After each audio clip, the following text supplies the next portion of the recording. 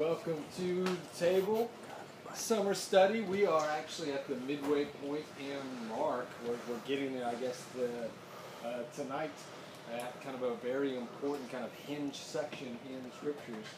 Tonight, our teacher is going to be Alex, not Alec. Alex. Alex, just do that, man. What's your last name? Right. Wright. Alex Wright. Get it right, not Alec. It's Alex Wright. Okay. Alex is actually interning with Centerbrook. Last year he was here doing a worship internship. This summer he's here doing a preaching internship because he's doing a dual major between preaching and worship ministry. And so he's from Johnson Christian. You go Johnson Christian University? It's just Johnson University, yeah. Johnson University now. Okay, dropping the Christian, huh? Yeah. Okay, that's all right. No. He's from Johnson University, originally from Virginia, and I'm excited to get to have him kind of share with us a little bit tonight. If you want to open up to Mark 7, that's where we'll be jumping in, man. I'll hand it off to you, buddy. Cool. Sounds good. So before we get into the text, I had a quick question for you guys that you can kind of discuss in groups.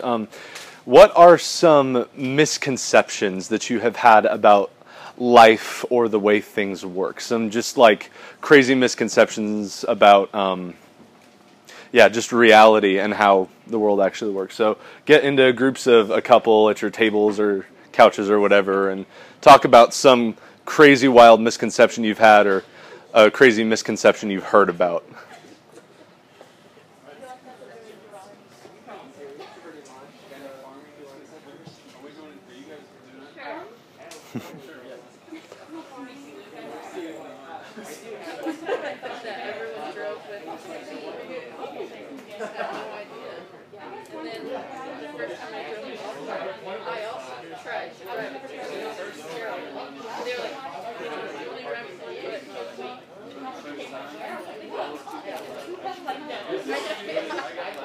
Natural to me.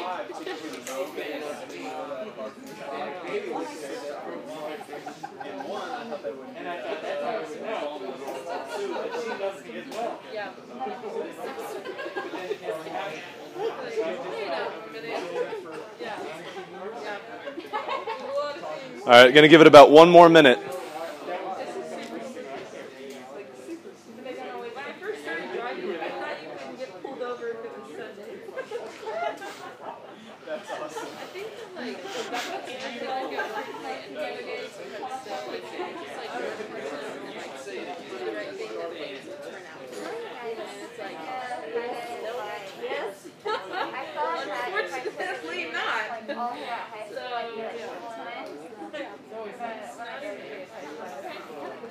All right, so who has some crazy stories about misconceptions?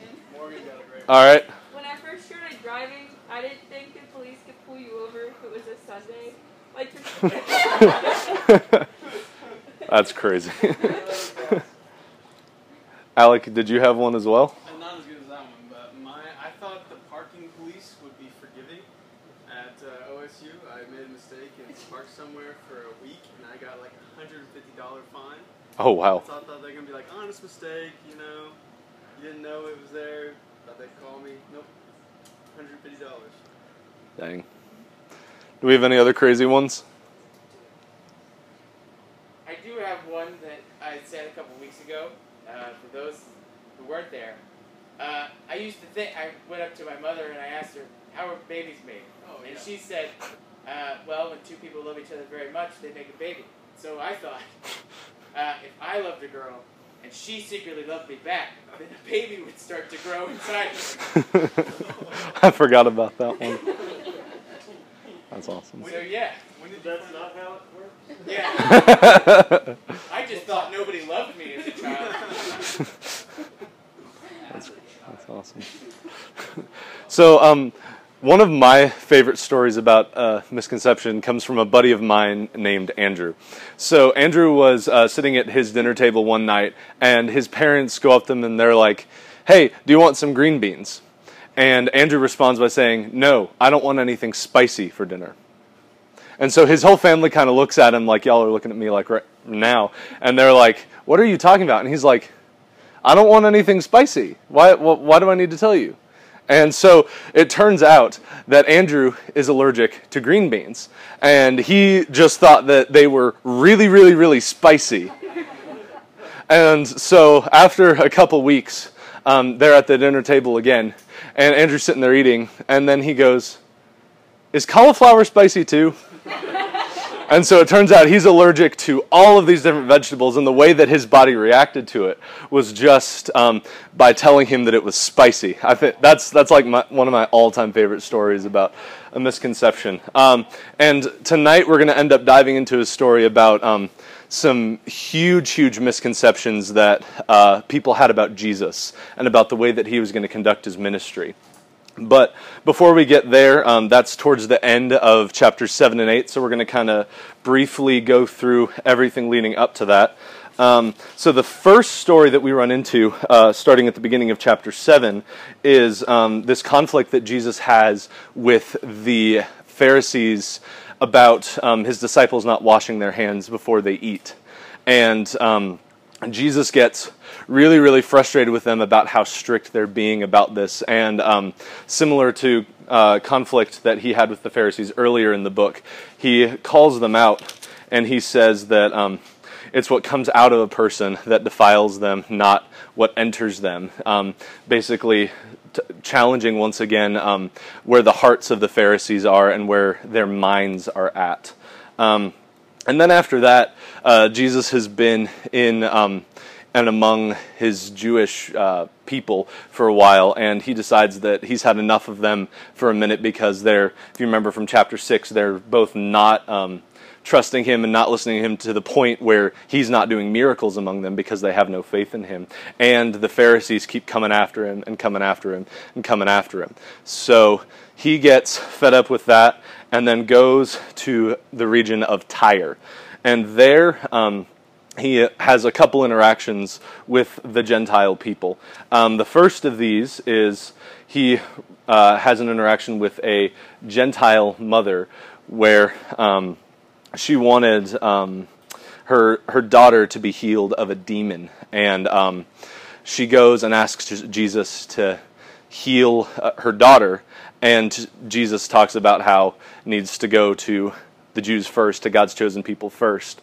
And then the woman responds by basically saying, yes, but even the dogs can eat the scraps that fall from the table. And because of her faith and her persistence in that, Jesus goes and declares that the demon has left her daughter. He doesn't even go and see her. And then there's kind of, we finish up chapter 7 with what ends up being one of my favorite stories in this whole section, which is simply called Jesus Does Everything Well. And so they go into the Decapolis, which is another Gentile region, probably a little bit more Greek-speaking group of people.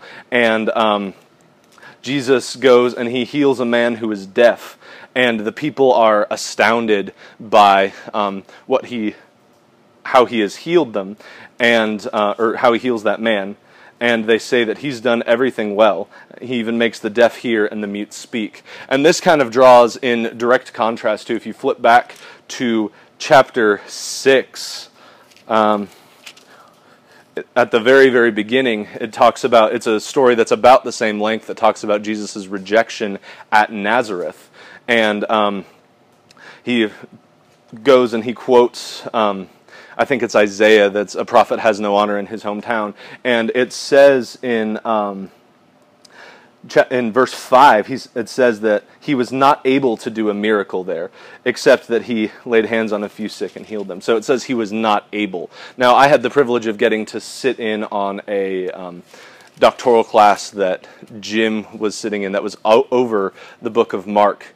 And they went into the Greek, and they would say that the not able is actually a poor translation there, that a better translation of that phrase is simply didn't.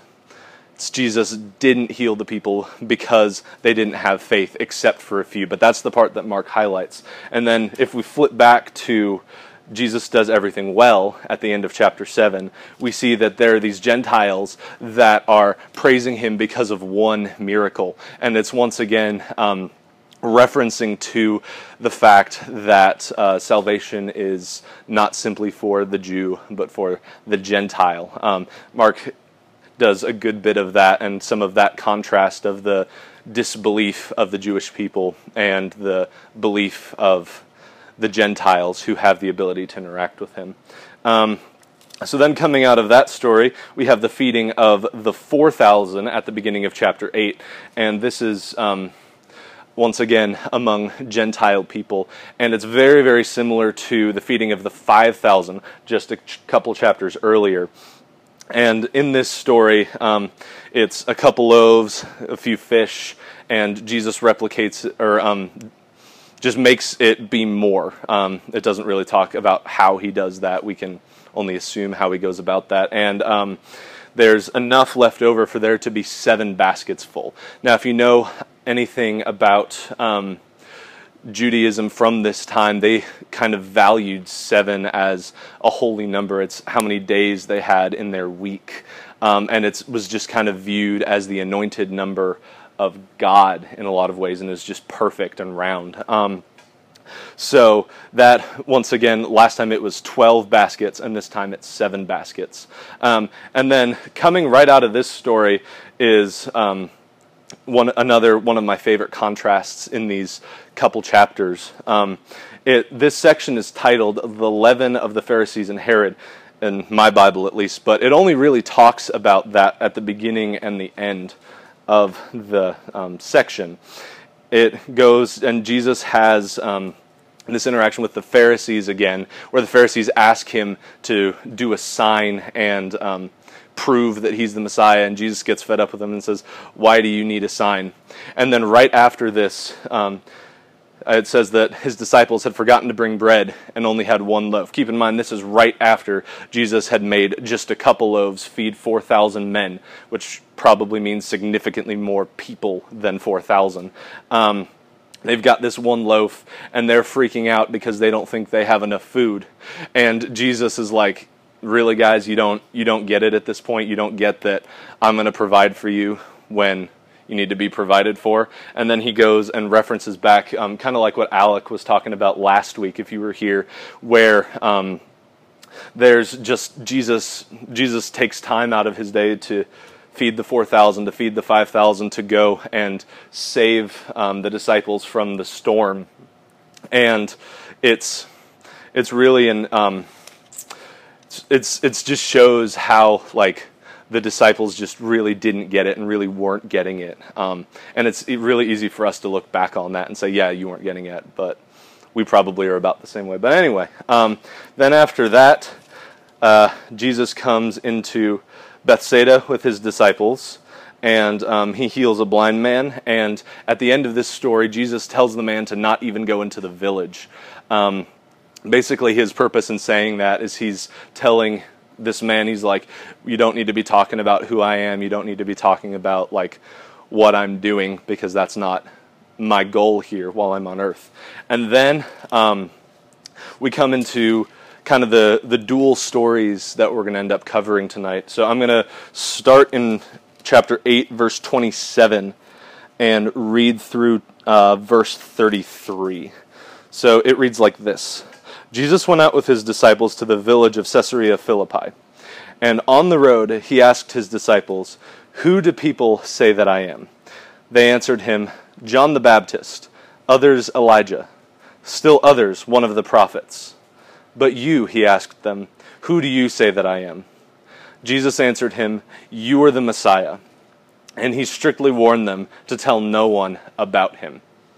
Now, I think that first off, we get this really, really cool pinnacle of the entire book of Mark at this moment. It's the first time where Jesus is really explicitly declared the Messiah by somebody who's around him. We have a lot of nudges, a lot of pokes saying, hey, at least to the reader, saying, hey, do you see what he's doing? You see how he's fulfilling these prophecies? But this is just this pinnacle of the narrative of Mark, where Jesus is declared the Messiah, and it's just said so matter-of-factly. I love that. Peter just says, "You're the Messiah."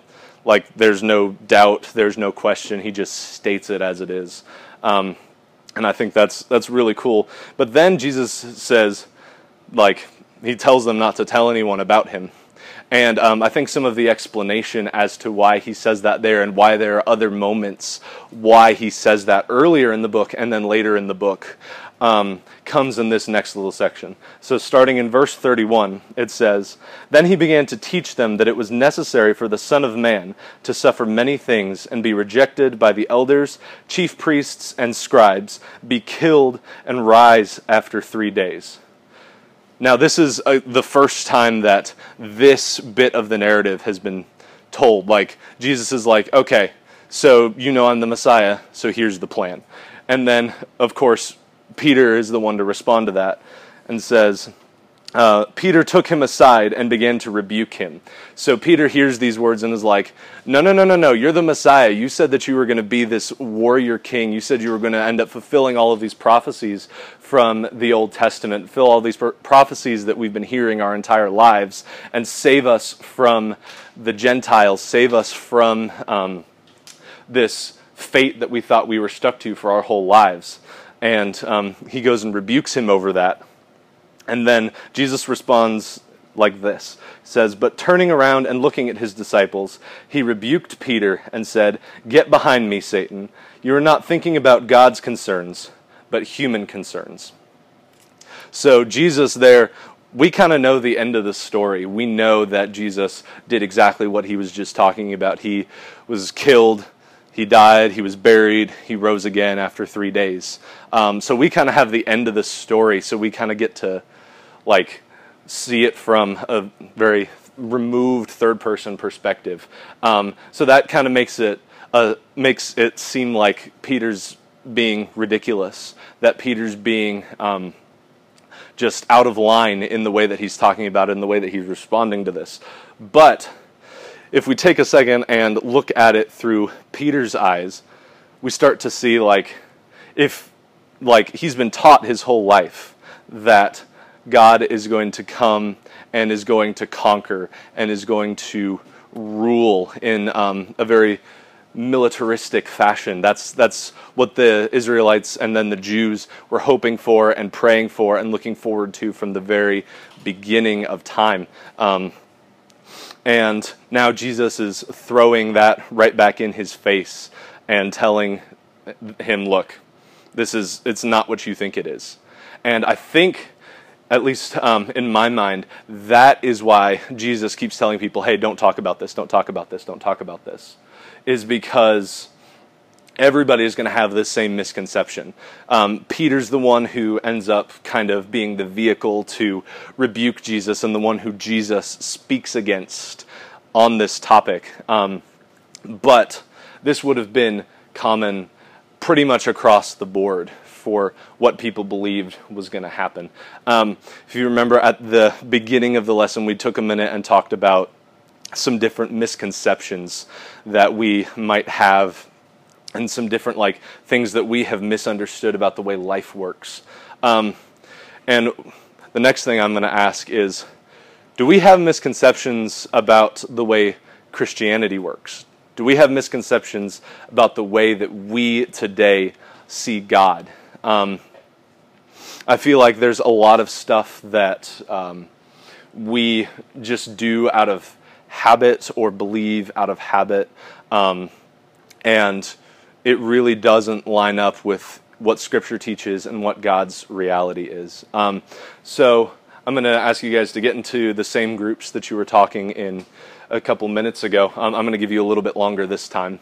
And I want you guys to talk about what are some misconceptions that you think we might have as Christians.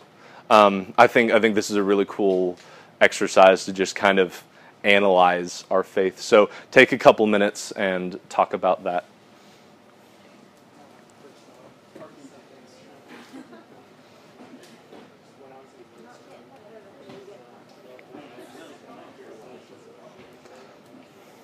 Even though we're taught different, I think it's still a lot of something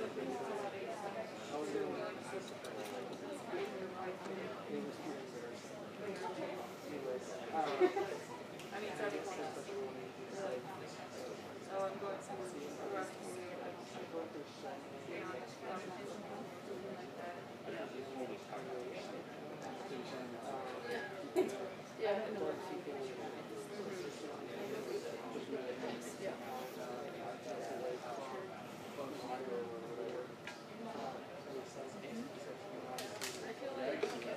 I used to be heavy that way first of all. especially when you're just like where it's like at the end of the day it's not in one way or the other. But I think that also just that like our like brand of Christianity is like that it would be right. And I don't know if like maybe other like places in the world have that better, where you just have like the American church and the way we is like the right way. And for Christians, and just that like they're like so close together that it's like they actually I don't know if I would do that it's being American. I think it affects them, but yeah, it's just, especially because people are so intertwined. Almost like All of those things that it's like Christianity is supporting the way that I view the world that I was raised in the world, and it's rather than like tearing down the idols that I have or whatever. It's like this is very comfortable. Like it helps me feel better about the way that like I view the world. And so like that's very like American problem, but obviously that's Another misconception that like we probably all know is that it's all about like getting in heaven. yeah. And I really like believe that like now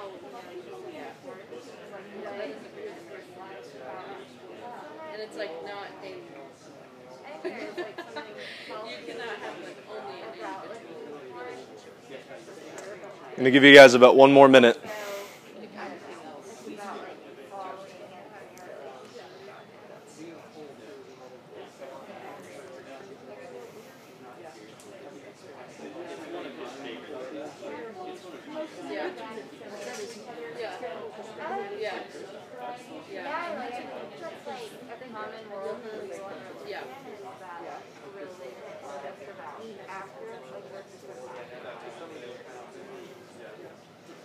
I mean, I kind of think that's what like Islam is really about. And probably Buddhism. I don't know enough about Buddhism to say, but Mormonism definitely. I'm actually a Stillwater native, so since I was 4 years But I think that All right. I'm gonna ask. Sorry to interrupt. I know this is probably a topic that we could sit here and talk about for quite a while because there are a lot of them. But I want to hear 3 or 4. Just start throwing them out. everything happens for a reason. Yeah, that's a big one. We like to ascribe things like our grandmother dying to God for whatever reason, and it's just not what Scripture says. Yeah. What are some others? We don't need the Old Testament Yep. We said like you can't have, or that like your faith can be only individual. That it can be like disconnected from other people and like the rest of the church. Yeah, absolutely. Let's get one more. I heard a bunch of good ones over here. one I thought of is that it's like all about getting into heaven. Yeah. And not about, like having a relationship with God and working for Him. Like, Yeah, that's a big one for sure. So yeah, we just have all of these crazy like misconceptions that if we sit here and think about and compare to what Scripture says, we start to see how they fall short and some of our beliefs fall short. And something that I think ends up happening a lot with our misconceptions is because it doesn't just end up changing our perception of like how God does this one thing. It ends up changing our perception of how God is as a whole. I know one of the biggest ones that I fall into is kind of the trap of individualism. I feel like I should be strong enough to handle it myself. I should be good enough at what I do to just take care of it and not need help from other people or God, because God's created me in such a way that I should be able to do that. And even if that's not how I would say it in my head, and even if that's not how I would express it, it ends up dictating a lot of the way that I live my life and a lot of decisions that I make. And I think this particular misconception that Peter has ends up doing a lot to dictate the way that he acts moving forward for a while, at least until Jesus' resurrection. We see, especially in the book of Mark, a lot of this stuff is ascribed to Peter. Different scholars have said that they think that Mark may be Peter's account of the life of Jesus, and they tend to believe this because Peter is usually kind of torn down, kind of not really respected. Like, it's the least positive view of Peter comes from the book of Mark out of all four Gospels. And if you know the rest of the story, Peter does things like in the very next chapter when the Transfiguration happens, which we'll end up talking about next week, I'm sure, at least a little bit, where Peter's like, do you want me to set up tents when these heavenly beings come down? And Jesus is like, no. Or when Jesus gets taken at the garden, Peter goes and draws a sword and cuts some dude's ear off. And Jesus is like, no.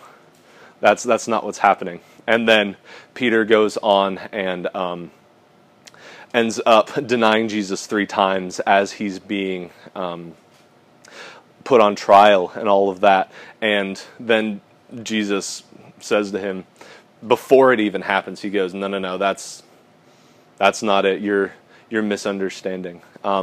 And so I think a big challenge for us going into this week is definitely take some time, take some introspection time to think about different ways that we allow these misconceptions to dictate the way that we live our lives and the way that we interact with Jesus. But before we're done, we've got one more story to go through, which is Jesus talking about taking up your cross. And I think that puts a cap on this whole discussion of misconceptions really, really well. Starting in verse 34, it says, calling the crowd along with his disciples, he said to them, if anyone wants to follow after me, let him deny himself, take up his cross, and follow me. For whoever wants to save his life will lose it, but whoever loses his life because of me and the gospel will save it. For what does it benefit someone to gain the whole world and yet lose his life? What can anyone give in exchange for his life? For whoever is ashamed of me and my words in this adulterous and sinful generation, the Son of Man will also be ashamed of him when he comes in the glory of his Father with the holy angels. And then including 9 verse 1 in this, it says, then he said to them, truly I tell you, there are some standing here who will not taste death until they see the kingdom of God come in power. The reason that I saved this for last is because we have yet another verse that kind of is a couple things that are big misconceptions. First off, in 9 verse 1, it says that, truly I tell you, there are some standing here who will not taste death until they see the kingdom of God. That verse, if you read a lot of the epistles and the rest of the New Testament, there almost seems to be this sense that they all believed that Jesus was coming back in their lifetime, that the way that they lived their lives was, Jesus is coming back soon. And clearly that's not the case, because we're living 2,000 years after the events of this book and Jesus still has not returned. But then we have one more misconception that I think speaks a lot to the way that we live our lives as specifically American Christians, and it is the taking up of the cross. I'm going to go ahead and read that 8:34 through 38 one more time. And I want this to kind of, as you guys go out into your weeks and spend some time introspecting, if that's a word, on what it's like and how you have misconceptions about Jesus and about Christianity, about the way that you should live. Take this one to heart. If anyone wants to follow after me, let him deny himself, take up his cross, and follow me. For whoever wants to save his life will lose it, but whoever loses his life because of me and the gospel will save it. For what does it benefit someone to gain the whole world and yet lose his life? What can anyone give in exchange for his life? For whoever is ashamed of me and my words in this adulterous and sinful generation, the Son of Man will also be ashamed of him when he comes in the glory of his Father with the holy angels. Let's pray. God, I thank you so much for this time that we get to spend together, diving into your word and learning more about you and learning more about the way that you work in our lives. God, I pray as we go out into our weeks that we would spend some time thinking about and talking about what it looks like to truly follow you, and working to find ways where we don't always do that, God. Let us, in the midst of that discussion, Lord God, live in the truth of the knowledge of your grace, Lord God. Let us remember that we're not really ever going to completely get it, just like the disciples really didn't completely get it. But God, please help us to continue to seek you with our whole hearts and soul and mind. In your most holy and precious name we pray. Amen.